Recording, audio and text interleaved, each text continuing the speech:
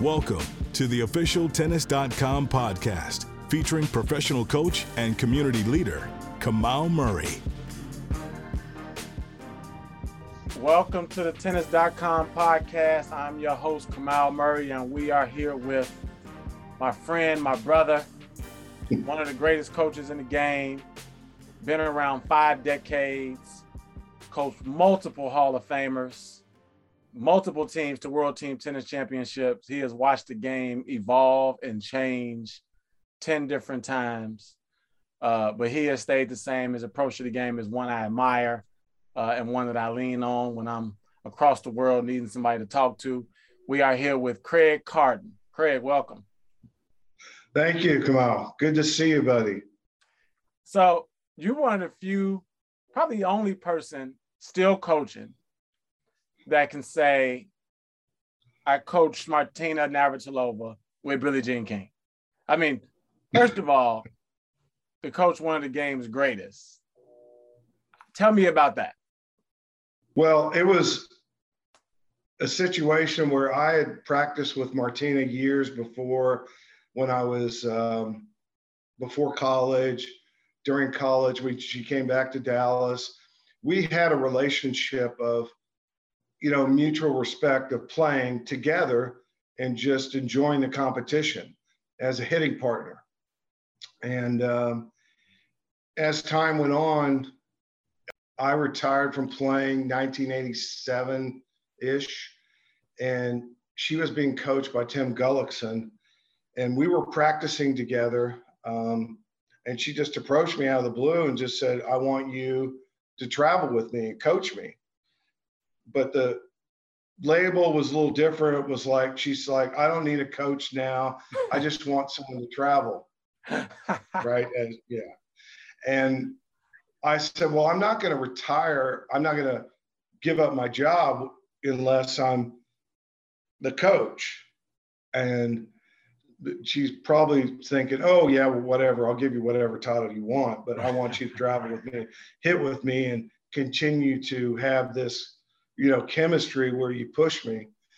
And I was clearly over my head, and she was number 2 in the world at the time. Monica knocking, Jennifer knocking at the door, Steffi kicking her butt. And she suffered some losses after winning a bunch of tournaments, which was expected. And I remember running into Billie Jean, and we had a conversation, and I did not know, but she had reached out to Billie, wanted her to help her, and said, I'm going to get rid of Craig, but, I want you to help. Well, how's it with Craig? She's like, great. But, she's like, I'll help you, but you can't get rid of Craig. It's not his fault. Right. And so I immediately went into mentor mode with Billie Jean, her helping me help Martina, because she wasn't going to be there week in and week out. Right. And we actually formed a great relationship, and I'm forever grateful to Billie Jean King. But I learned so much about the game, and Martina opened up as the champion she is. And I learned so much from her, and that experience is, I will never forget. Yeah, I remember when I was first introduced to you, everybody was like, oh, you got to know Craig. He's been out here longer than you've been alive. So you've been coaching for 50 years. And in that time. No. I'm 60. So, but 26 years old, I really started. But it's been over 5 decades, I guess. Yeah. That's kind of over crazy. 5 different decades. Yeah. 80s, 90s. And in that time, you coached Lindsay Davenport, Mary Pierce twice, Zena, Xavier Molise, Coco Vandeweghe, Alexandra Stevenson, been a USTA national coach. Let's go back to Mary Pierce, because I'm now back coaching Sloan. Everyone's like, oh, you're back again for the 3rd time. Right. You coached Mary Pierce twice. And I try to help everybody understand, when you coach somebody to a Grand Slam title, they never. Well, I coached Xavier twice. Mary twice, Coco twice. So, yes, it's different. It's Come like, back. Yeah, but the relationship is so close that you may like sever and break up, but it's always kind of like never on a bad note. It's just, hey, I need to hear something different, or priority shift, whether it be family, have a baby, whatever it is, right? But it's never as antagonistic as the media would make it seem, or others want to assume it is. And that's why I would try to tell people, hey, you coach somebody to a grand slam, the relationship is permanent. Tell me about why and how some of the relationships ended and then started again. Well, I think I'll start with, obviously Martina retired. Mary Pierce was at a point in my life where I was trying to settle down and not travel as much. So I took a job with the USTA, and Mary was actually on a high, like top 10. We had a great year together, and it was a personal choice for me not to travel as much. So that's when I took the job with the USTA. That was 1998, 97. And my relationship with the USTA ended. Actually, during that time, Alexandra Stevenson came up, and she was coached by Ray Ruffles, who had some health issues at the time. So I took over that role looking after her, and she made semis in Wimbledon, wanted me to travel and coach her full time. I chose not to do that and stayed with the USTA. Then Mary was on a comeback trail and asked me to help her again. And she had a good few weeks, and then tore her meniscus, tore her knee, and that was the last match she ever played professionally. And I believe it was in Vienna, Austria.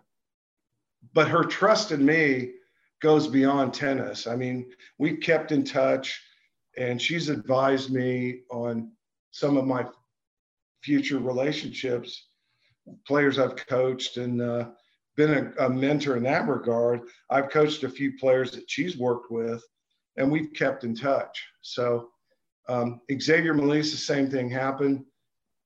2002, he made the semis. He was 19 years old. I helped him for a year and a half, roughly. And then he came to me towards the end of his career, wanted me to help him.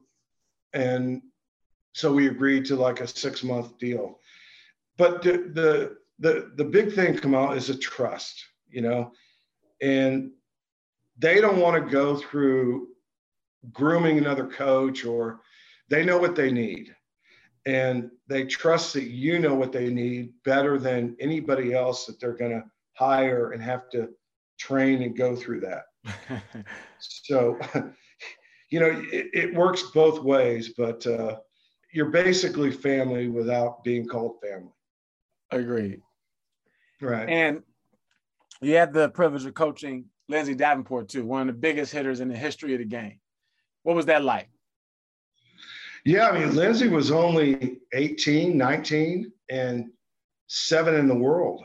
I mean, she just rose right up there. It was a challenge for her and me because, I was recommended to her. I was basically forced upon her, really without her knowing me, and we had to get to know each other. And, there were some learning curves for both of us. But she came to Dallas, trained with me, and we had a great time. There was good chemistry there, had a great run. It was time for her to move on. And it was a good relationship. I learned quite a bit from Lindsay in her game style, that how she trusted what she does well, and just to go with that bigger picture. And I consulted with Robert Van Hoff, a longtime coach, quite a bit. And, Lindsay doesn't need a whole lot of really coaching. It's just support, direction, a few pointers. I mean, she has the skills, she always had, and a great competitor, just her knowledge of the court and how she used her game really helped me as a coach realize strengths and weaknesses of players with her game style. Now, you've obviously got a long list of players. And one of the things I think the challenge with starting with a new player is when you that first week on the court, knowing how much to say and when not to speak, right? And I always say, like, with a young kid, you talk once every 3 strokes. With a decent junior, you probably talk once every 5 strokes. With a pro, you're probably talking once every 7 to 9 strokes. Some, you talk once every 10 minutes, right? How did you navigate that on, starting so many new relationships and sort of feeling out when to coach, when to shut up, when to let them figure it out, trying not to overcoach, trying not to annoy them, right? Because that's part of it is like, look, I just want to hire somebody that can get me organized and not annoy the hell out of me, right? Yeah, I mean,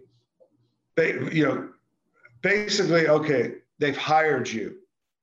Your presence is there. So your understanding of what their expectations are is 0. You don't really know. So, like for me, it's just a, hit or miss. You talk a little bit, see how that goes, or you don't say anything, see how that goes. And,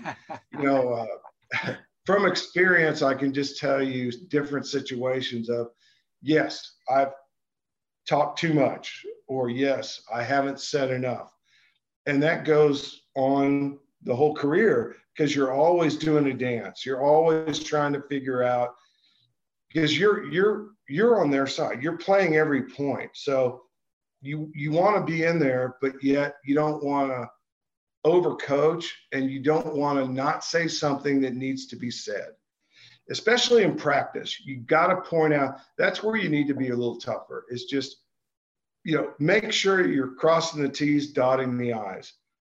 Don't let stuff go unsaid in practice for sure. Mm-hmm. Matches are a little different because they're emotional. There's only so much coaching you can do, at least on the WTA side, ATP side for sure, but it all goes on. I've learned that you get the better results with the less that you say and how you say it.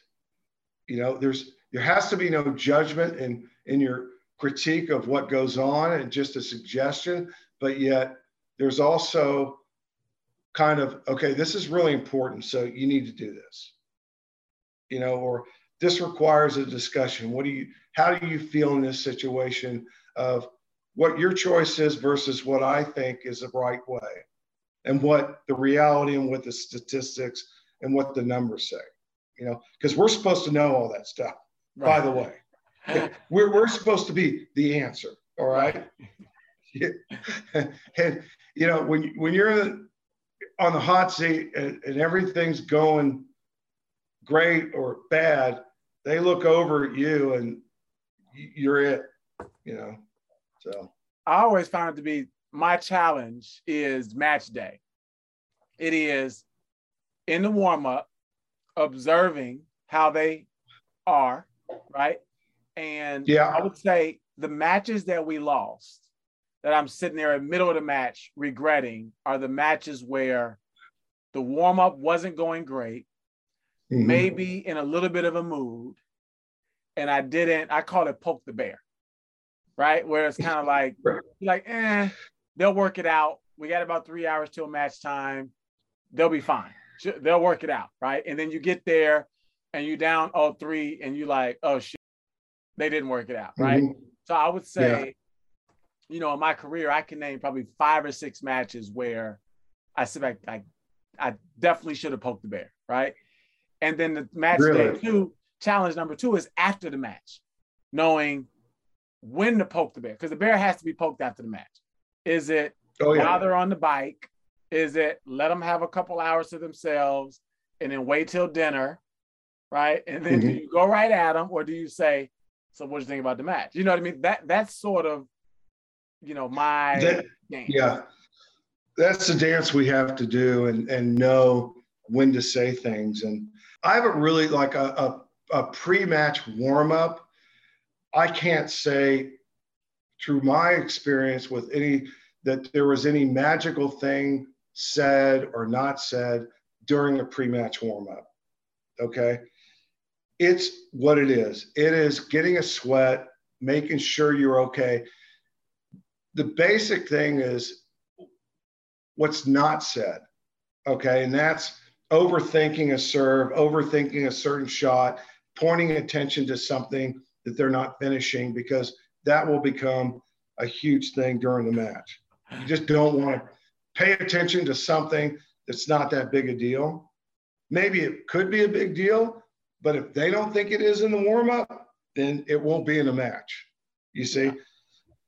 And I think more importantly, it's how you interact after the match with the time you take between let's address this, giving the player an opportunity to, have some space and think about things, or, right after the match to walk with them, let them talk first. Always. I tell coaches, let your player talk first, because that's where you get the information and what they're feeling on the court. You're not the one playing the match. Although we play every point, we're not the ones feeling what they feel. Mm-hmm. And that gives you a lot of feedback. Mm-hmm. And it can change your critique and how you handle telling them the reality of what actually happened and how they can improve. Well, let me ask you this then, because everybody's different. I've had times where after the match wouldn't say a word, won't even go to dinner together, see you the next day on the way to the airplane, right after a loss. Yeah. Who on your player roster gave you the most sort of anxiety after a loss where you're like, oh, what do I say? Do I say anything? Let me just get on the bus and go. Oh, man. I'm not going to throw anybody under the bus here, but there's been a few heated conversations that happened right after. And maybe it could have been the coach who should have taken a pass at like really addressing that. Because, as I said, we play every point, and sometimes even though I know I'm right and you need to say something, it's basically, you got to wait. You got to wait. Martina, basically, she wanted to talk right away. That was one of the few players that she just wanted to vent and then wanted my opinion. Mary, not so much. Xavier, let's not talk for a couple of days and have dinner and then maybe discuss it. Bogey, Alex Bogomolov, always talk right away. Some players, you need to have that conversation, but you have to wait for the right moment, and for them to be calm, you to be calm and say the right thing, So what do you think about on-court coaching? Because when you started, or you've been coaching over 5 decades, right? Yeah, no, there wasn't any on-court coaching. Right, and I mean, honestly, it was always signaling, coaching, gesturing, nonverbals. Patrick Montague said it best. He just said, there's always coaching. Yeah, it happens. But it happens more. We're not cheating, but the player knows you as a person. We're communicating without saying anything, So on-court coaching can be beneficial, I think, done the right way, of course. I think it's more of a marketing gimmick. The way it's been approached is they're trying to showcase it, and it's kind of backfired a little bit because you're putting two people in a personal relationship that can be explosive, and you're trying to market something, statistics, or, you get your notebook out and all that. I throw that out the window. Just that we do that before. Okay. We look at our phone now, the technology, and look at some numbers, but we're not going to be throwing things out there and necessary curveballs to get the player thinking too much. I think the on-court coaching is good in a way that the fans see the relationship of where it can be helpful, but it can also backfire and see a blame game or, an admonishment that doesn't need to be publicly aired. Right. Well, now they have the coaching from the sideline. I remember just a couple of weeks ago, I was, obviously during the match, Sloan was playing and everybody was like, they can see you coaching. I'm like, it's allowed, right? They're on the side of the court. You're not interrupting the flow of the match. You can now speak. And like, people don't know that now, but I think it gives so much more freedom for it to be more natural. Yes. And I think that, we've got to sort of catch up to the other sports and, sort of have to. I agree with you. Because I was from a different decade of, because tennis for me was taught so much of, once you do your work and you're on the court.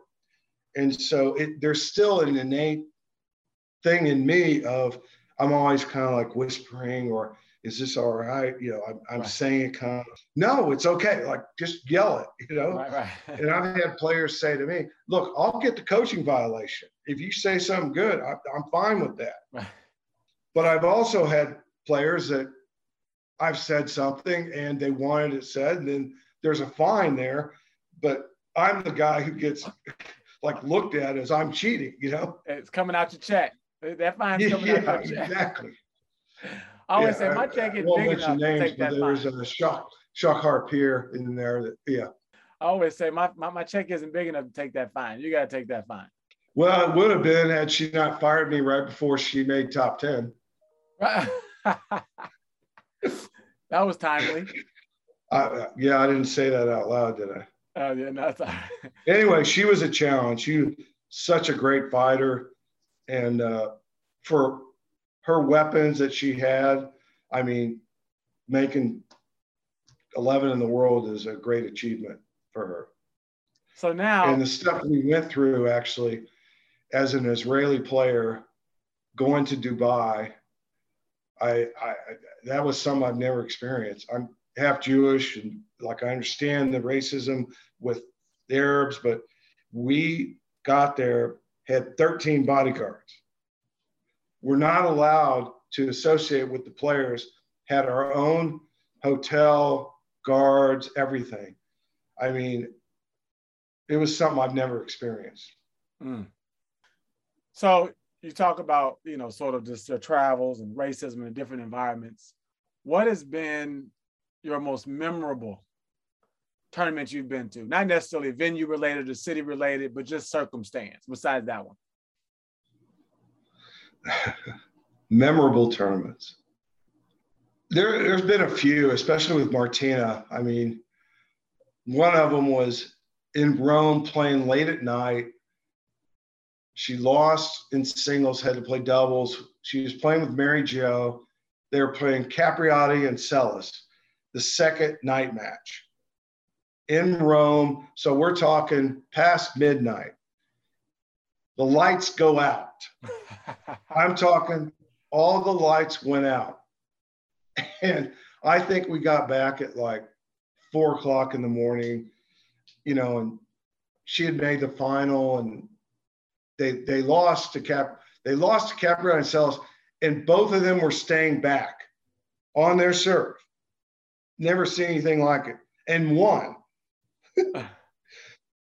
And Martina looks over to me. We're having late night room service or something, like, oh, isn't this a glamorous life? It was anything but. I remember Martina playing in France, indoor tournament. She's seeded 2, 3, 4, I can't remember. We get to the court. Those days you get 32 draw. She has a bye, so she plays Wednesday. Monica's on the other half. We hit maybe 10 minutes on the court, and it's slow. The court is slow. And so she immediately starts crying, saying, I've got no chance to win here. 0. gets to the final, and I provided one of my best game plans ever of how to beat Monica. She beats Monica, and I thought, God, this is awesome. Great. In the celebration, she wins a car, and she gives a speech, and it was to dedicate to someone who was watching that week, and nothing said about me. And I just thought that was hilarious. That's great. Okay. Well, good. Good for you. At least you won the match. Coaching over 5 decades, you've probably had a few of those where they held the trophy. Yeah, there were a few of those. Oh man. So I remember Xavier Malisse won the memorable match when he was playing Nalbandian up 2-1 in the semis, 4-1, and God, it wasn't against Nalbandian, was it? Yeah, I think it was Nalbandian. Court 1, and he had this AFib that it wasn't diagnosed. So when he got kind of emotional and nervous, his heart would race. And it happened during, I don't know, second set, third set. And he had to be taken off the court. And the All England Club, the first thing that they did was they wanted him to sign an agreement in order to let him go back on the court and hold them not liable if he had a heart attack or something. Mm-hmm. He said, I'm going back. I'm going to play. And that actually gave him fire to go back and play. But I've never seen anything like that he had to leave the court, get evaluated, and they wanted a signed agreement for him to go back on the court. He ended up losing, but played a great match. Nalbandian, history, made the final. It was Leighton Hewitt's first Wimbledon title. But Xavier could have won that tournament. I promise you. He was legit, playing best of all those guys. So one of the people I'm looking at, you're probably my favorite person to see after a match. Because you have this look, and it's words you say, I know, you don't even have to say anything. I get it. Yeah. I know how you feel. This is a hard job, right? And I've only been doing it 8 years. Yeah. You've been doing it way longer. How and why do you keep doing it? Because now you're working with Christina McHale, who's a great talent, a great American talent. Just great girl. Yeah. Great person. Easy to be around, easy to travel with. Yes. So what keeps you out here, right? Because some of the stops, especially when you take on a young player, right, who's maybe not automatically in all the Premier Fives, maybe not automatically in the Slam, what keeps you out on tour doing this versus at the country club? Coaching, just the challenge, figuring out the pieces and helping that player win a match that day that they didn't think that they belong, and the training, watching them get better than they thought they could be, but also addicted to the winning of, the success and watching the player just achieve something, and as much as I hated the anxiety of the competition, but I love it too. The adrenaline, I wish I was out there, I love competing. I love that. And, you got some skin in the game, right? Because you care. Right. And obviously I wouldn't be doing this if I didn't care. And definitely not doing it just to take the check, but you're invested emotionally. And players know that. They just do. And it's just for me, it's like a puzzle come out of what's going to do it for this player? How can I help them? Because I want to leave this situation knowing that I made them a better player. And also I'm learning from them to be a better coach as well. Well, you know, it's funny. You say I'm going to leave the situation. I think one of the things Willis Thomas said to me when I first started, he said, "Hey, young fella, you're not a real coach until you get fired." Right. And so Yeah. I think that listening to you talk about, you know, just the goal of helping the player improve, knowing eventually it will end, helps the process, right? Just sort of not be so tenuous, right? Because you understand you have a job. It's not forever, right? Right. You've got to leave this situation better than when you yeah. On both sides of the coin. Both sides. I think too many players don't understand that. Yep. And I think sometimes they choose coaches because they want the quick fix, or they choose coaches because that's what's going to be comfortable for them and not make the right choice.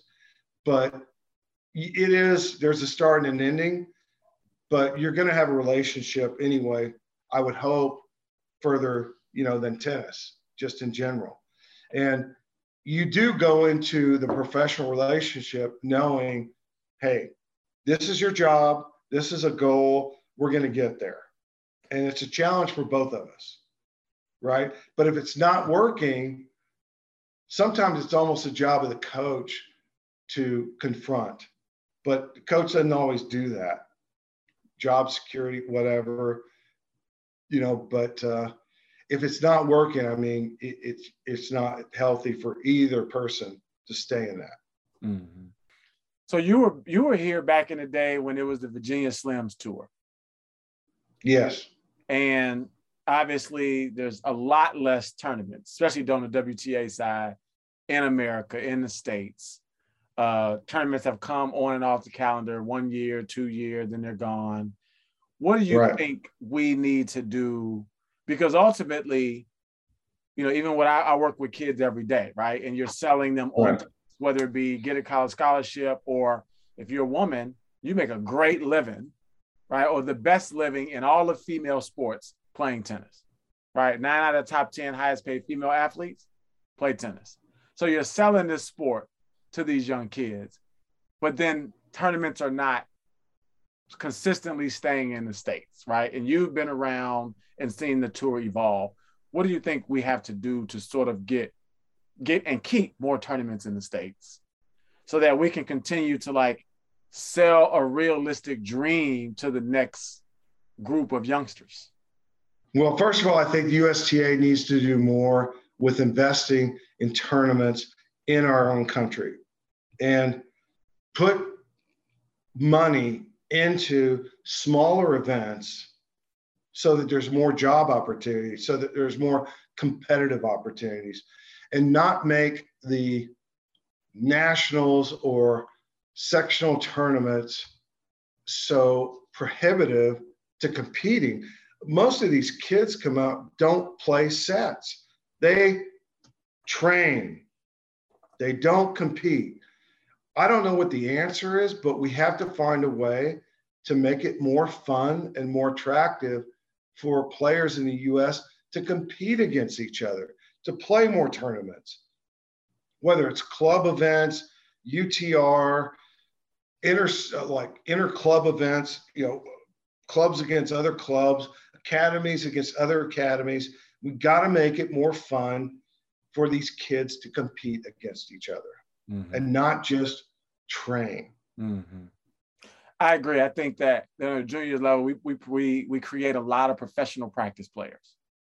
Right? Yes. And when even when these players listen to the commentators, we talk about the word compete. I mean, even at this level in the coaching, you probably often say, listen, just compete, right? Or this player competes well, right? And it's most often said about players from overseas, right, who may have come from challenging sort of situations and tennis was their way out. They just compete. And I agree that, a lot of times I hear, even from current coaches on tour, the post-match sort of the speech after a loss is, you did some good things, right? But at the end of the day, you didn't win, right? And I think that the goal when you step on the court is not to play well. The goal is to win the match, right? At the professional level, you got to try to win the match. You just have to be better than the other person that day for that hour and a half. Yeah. It doesn't matter what it looks like. I don't care how you get there, but getting there and winning is the most important thing when you want to play professional tennis. Yes. Okay. Yes. Bottom line, it's just, you got to get it done. Right. I mean, watching Jensen Brooksby, how he gets it done, watching Coco Gauff, how she gets it done. It's just amazing to see the difference in what they do point by point of how they compete. Mm-hmm. Right. And the argument's really, well, how'd they get that way? I think most of it is just inherent with their personality. I mean, they just compete well, but they've made a decision, right? Mm-hmm. They've made a decision to, when they play a match, a tennis match, they want to win. They don't just want to play well. Right. They actually want to win. Right. You know, they don't want to come off and go, yeah, well, I hit all these forehand winners. Or I did some good things. Well. Hey, I won. They want to come off. Maybe they didn't play well, so they're like, "Yeah, I played like crap, but hey, I still won." Right. Okay. Right. I agree. I think we fall back on, you did some good things, you made some progress, but at the end of the day, the job is to try to win the match. You know, exactly. If you gotta slice your way to the finish line, slice your way to the finish line. If you gotta moonball the way, moonball. Let's just get to the finish line. No, let's win, right? Yes. You know, no consolation prizes. Well, man, I wanted to thank you for coming on. You're one of the guys I respect. You know, when I see you in the elevator, I'm always like, "Hey, brother, let's go to church." You know, you got to have somebody on tour, week in, week out, that keeps you sane. You can confide in, and you know they understand where you are, even without you saying it. So, you know, you're that dude for me, and I always appreciate you. So I wanted to just, man, thank you for taking your time tonight to spend this time with us. And, you know, for those who are listening, Craig Carden is like a legend in the game, right? Literally been coaching over 5 decades, from team tennis to Hall of Famers, to juniors, to club tennis, right, at the country club. I mean, he knows the game in and out, and is a good person. So we want to thank Craig for coming on, brother, and I will see you soon. Thank you, Kamal. Always a pleasure talking to you. I'll look forward to seeing you soon. All right, brother. Thank you. This has been the Tennis.com podcast with this week's guest, Craig Carden, and we will see you next week.